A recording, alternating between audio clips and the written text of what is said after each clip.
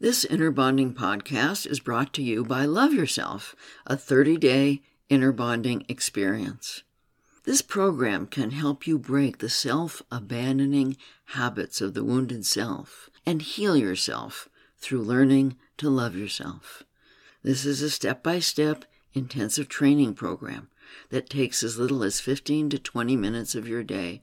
It will give you the knowledge and action steps you need to consistently practice and fully integrate inner bonding into your daily life.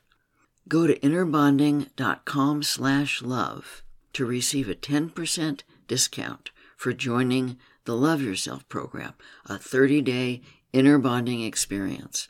Just use the code LOVE at checkout. Again, go to innerbonding.com/love.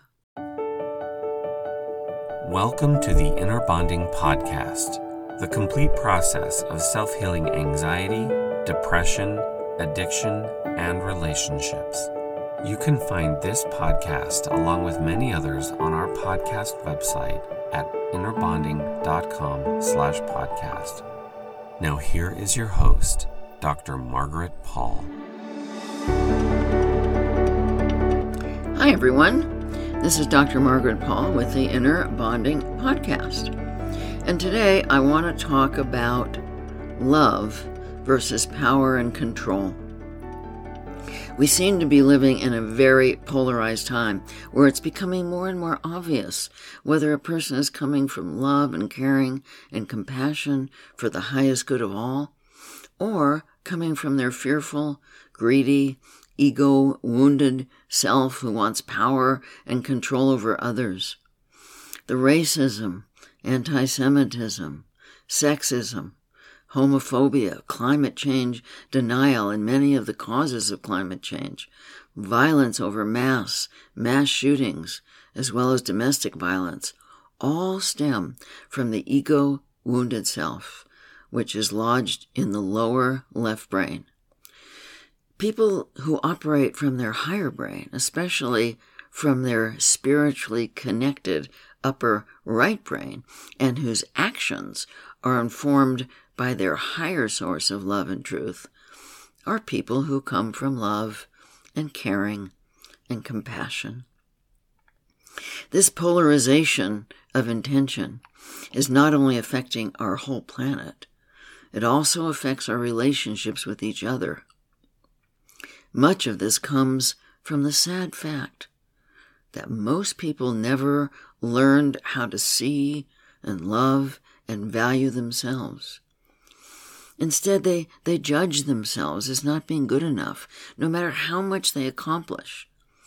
And they then project their self-loathing that comes from their self-judgment onto others, trying to control others. This self-abandonment and intent to control, rather than learn about what's loving to oneself and to others, is not only the major cause of the problems in our society, it's also the major cause of relationship problems and relationship failure. Being able to tell the difference between authentically caring behavior and behavior that looks nice but is really controlling is an important skill to develop.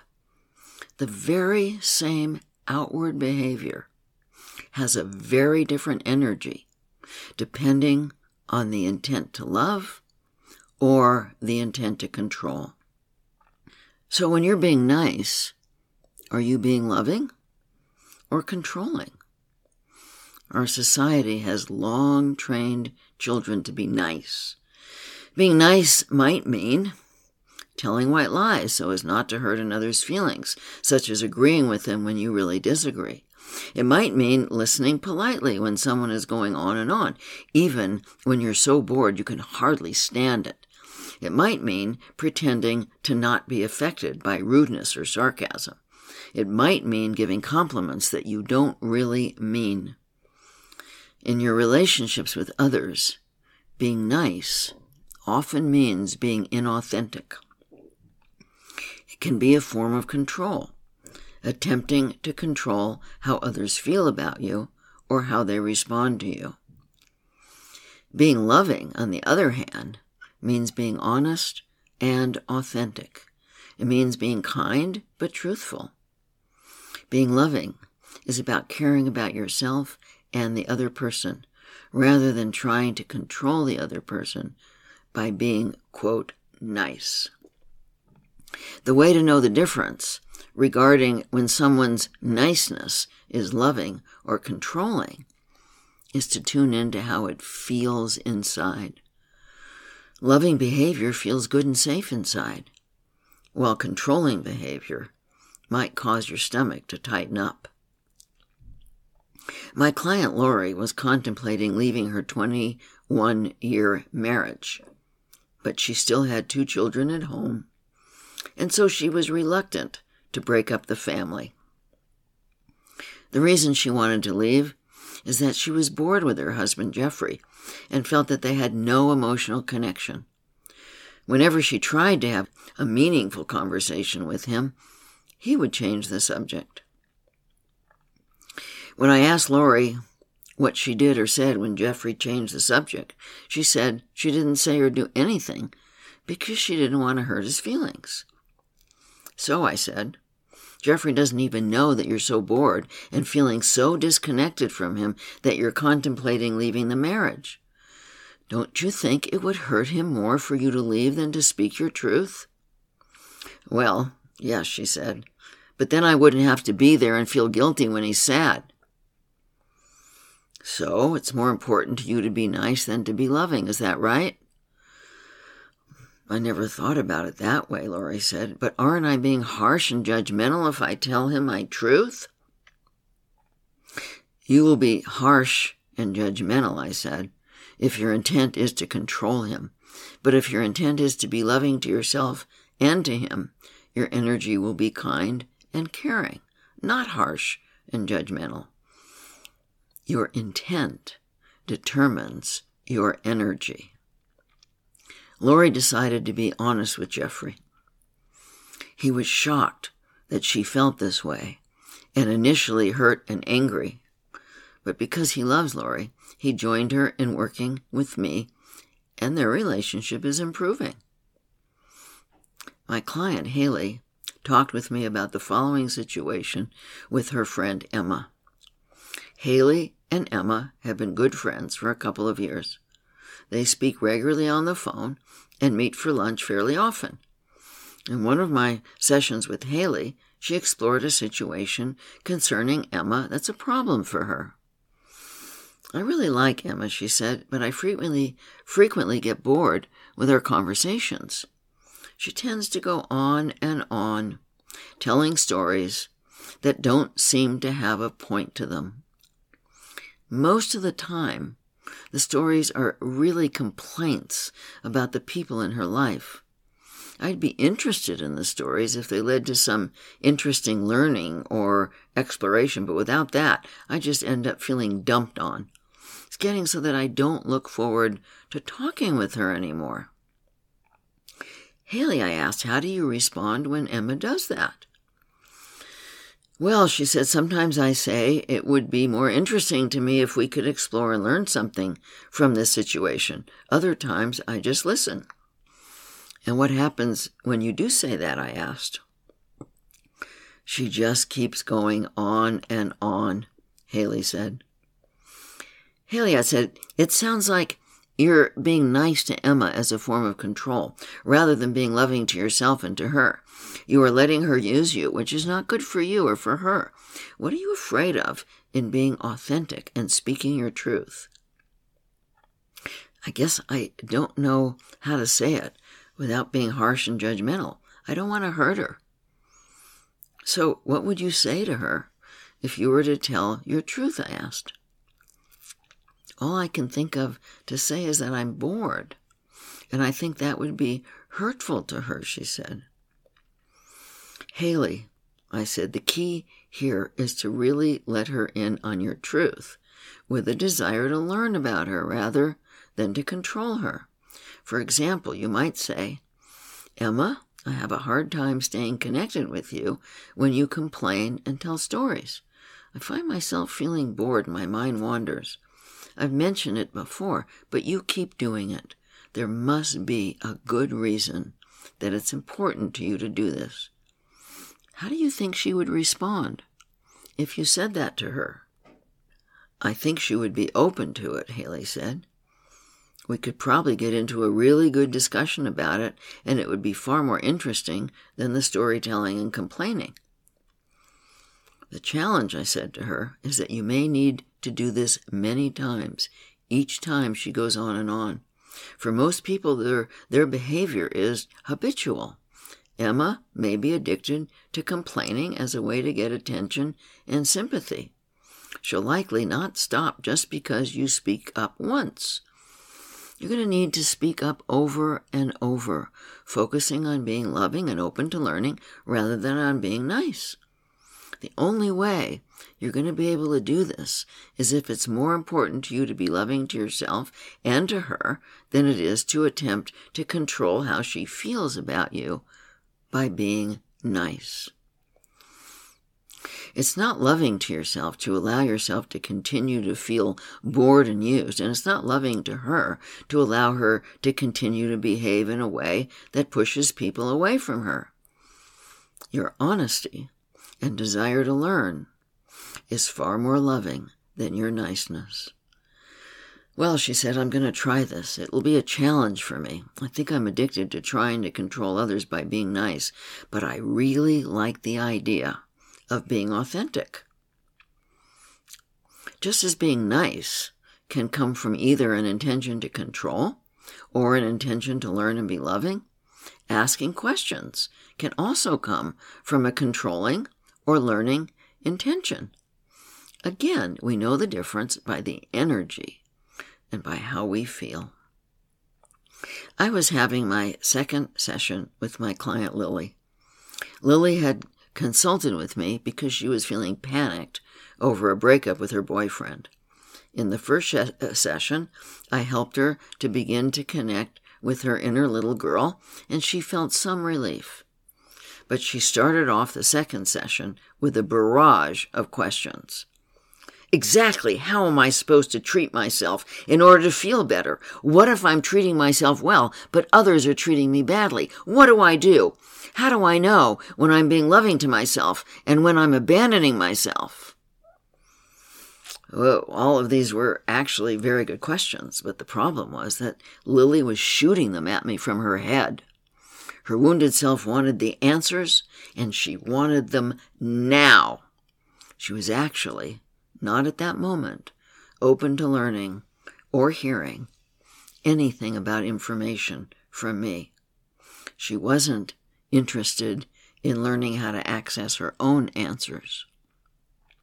Her questions felt like a challenge and an interrogation, like she was saying to me, "Prove to me that you know what you're talking about." Given that I was listening to my feelings and to my guidance, as well as to her guidance, I did not step into the guru trap of answering her questions. I knew immediately that Lily wanted answers in order to control her feelings and others' feelings and actions by doing things right, rather than to learn more about loving herself and others. Lily, I asked, what do you think your intention is in asking these questions? Well, I want to get this inner bonding stuff, and you're the expert. Are you going to answer my questions or not? She asked with the same challenging tone. No, I'm not, I said. But I will help you to find the answers within yourself when you're open to learning. My job is not to give you answers, but to empower you to discover how to find your own answers. Right now, you're making me the authority over you, which is not my job, and it's not a job that I want. Lily, please take a moment to tune inside and see how you're feeling right now. I'm angry at you. Okay, be angry at me. Let me hear it. I'm working with you so that you can help me feel better about myself, and right now, you're making me feel worse. Now, I said, I'm wondering if you would be willing to let your inner little girl say that very same thing to you. Oh, Lily sighed and rolled her eyes and finally said, okay. "You're supposed to help me feel better about myself, but you're making me feel worse," she let her little girl say to her.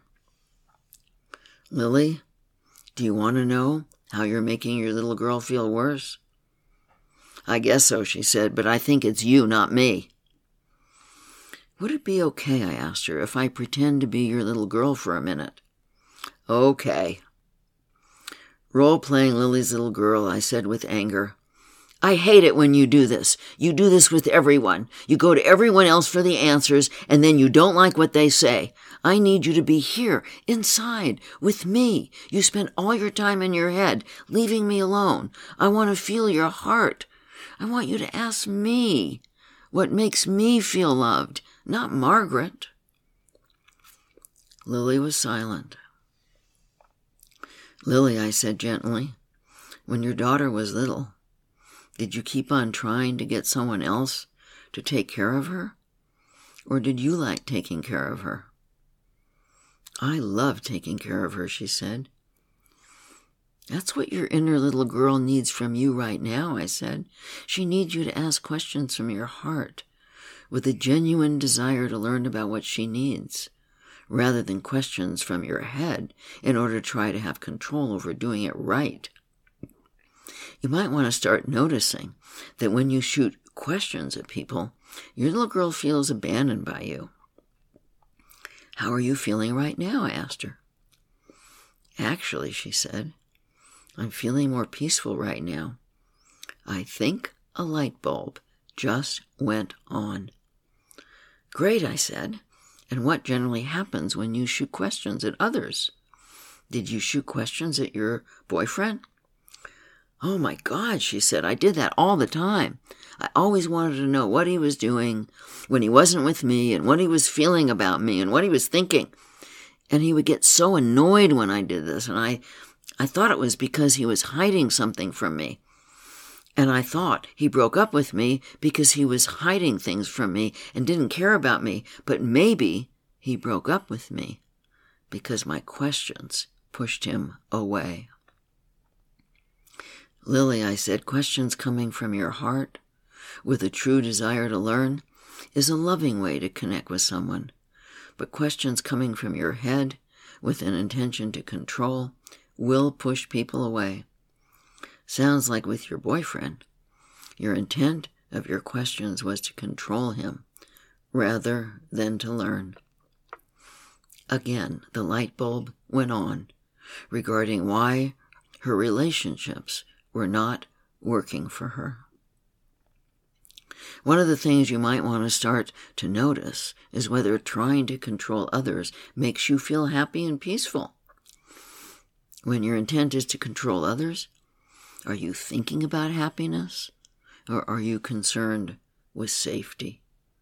Are you confusing the two, thinking that trying to feel safe by attempting to control others will make you feel happy? As I said at the beginning of the podcast, people who try to control others are coming from fear, and that one of their motivating factors is the need for safety. They believe they need to control others to feel safe, rather than learning how to make themselves feel inwardly safe by learning to see and value and love themselves. So take a moment to think about your own experience, since we all try to control at times. And please take all judgment off being controlling so that you can learn. It's likely that you can remember a time when you were trying to control how someone felt about you or how they behaved with anger, shaming, blaming, guilting, compliance, niceness, and people-pleasing, withdrawal, resistance, or many of the more subtle ways we try to control each other. Our ego-wounded self has learned many ways to try to control others so as not to feel helpless over them and not to feel the loneliness and heartbreak of others' unloving behavior. When you think about a time you were controlling with someone, was happiness even a consideration? Do you recall ever actually feeling happy or joyful when you managed to get someone's temporary approval or when you managed to bully someone into complying? You might have felt the momentary relief that comes from feeling some power over another, rather than feeling helpless over the other person. But did it fill your heart with peace and joy? If you're honest with yourself, you'll discover that the momentary feeling of safety derived from not feeling powerless over another person was what you were seeking. And if you continue to be honest with yourself, you will discover that not only did this not bring you happiness and joy, but knowing that you manipulated someone might have even undermined your sense of self-worth. I have many clients who tell me that they are often afraid someone will find out that they're a fraud, that they are not who they seem to be because of their controlling behavior. They are willing to pay a high price for the illusion of safety. Illusion? Yes. The kind of safety that comes from controlling behavior is very different than the true safety that comes from loving yourself and sharing your love with others, and from taking responsibility for your feelings, rather than making others responsible for you. Even if another does seem to give you the love, approval, or behavior you're seeking, they can always change their mind, or they can leave, or they might die. How is that safe? Real emotional safety, happiness, and joy come from being loving to yourself and to others, not from trying to get love, approval, or compliance through your controlling behavior. When you're willing to shift your intent from trying to control others to learning to love yourself, you will experience the huge difference between the safety and relief that you might momentarily experience and the true inner peace and joy that's possible when you learn to love yourself and share your love with others. I know it's scary to the ego-wounded self to even contemplate learning about your controlling behaviors and how they make you feel. But I can assure you that it is so worth it. I never felt true joy until I opened to learning about my controlling behaviors and to learning to love myself.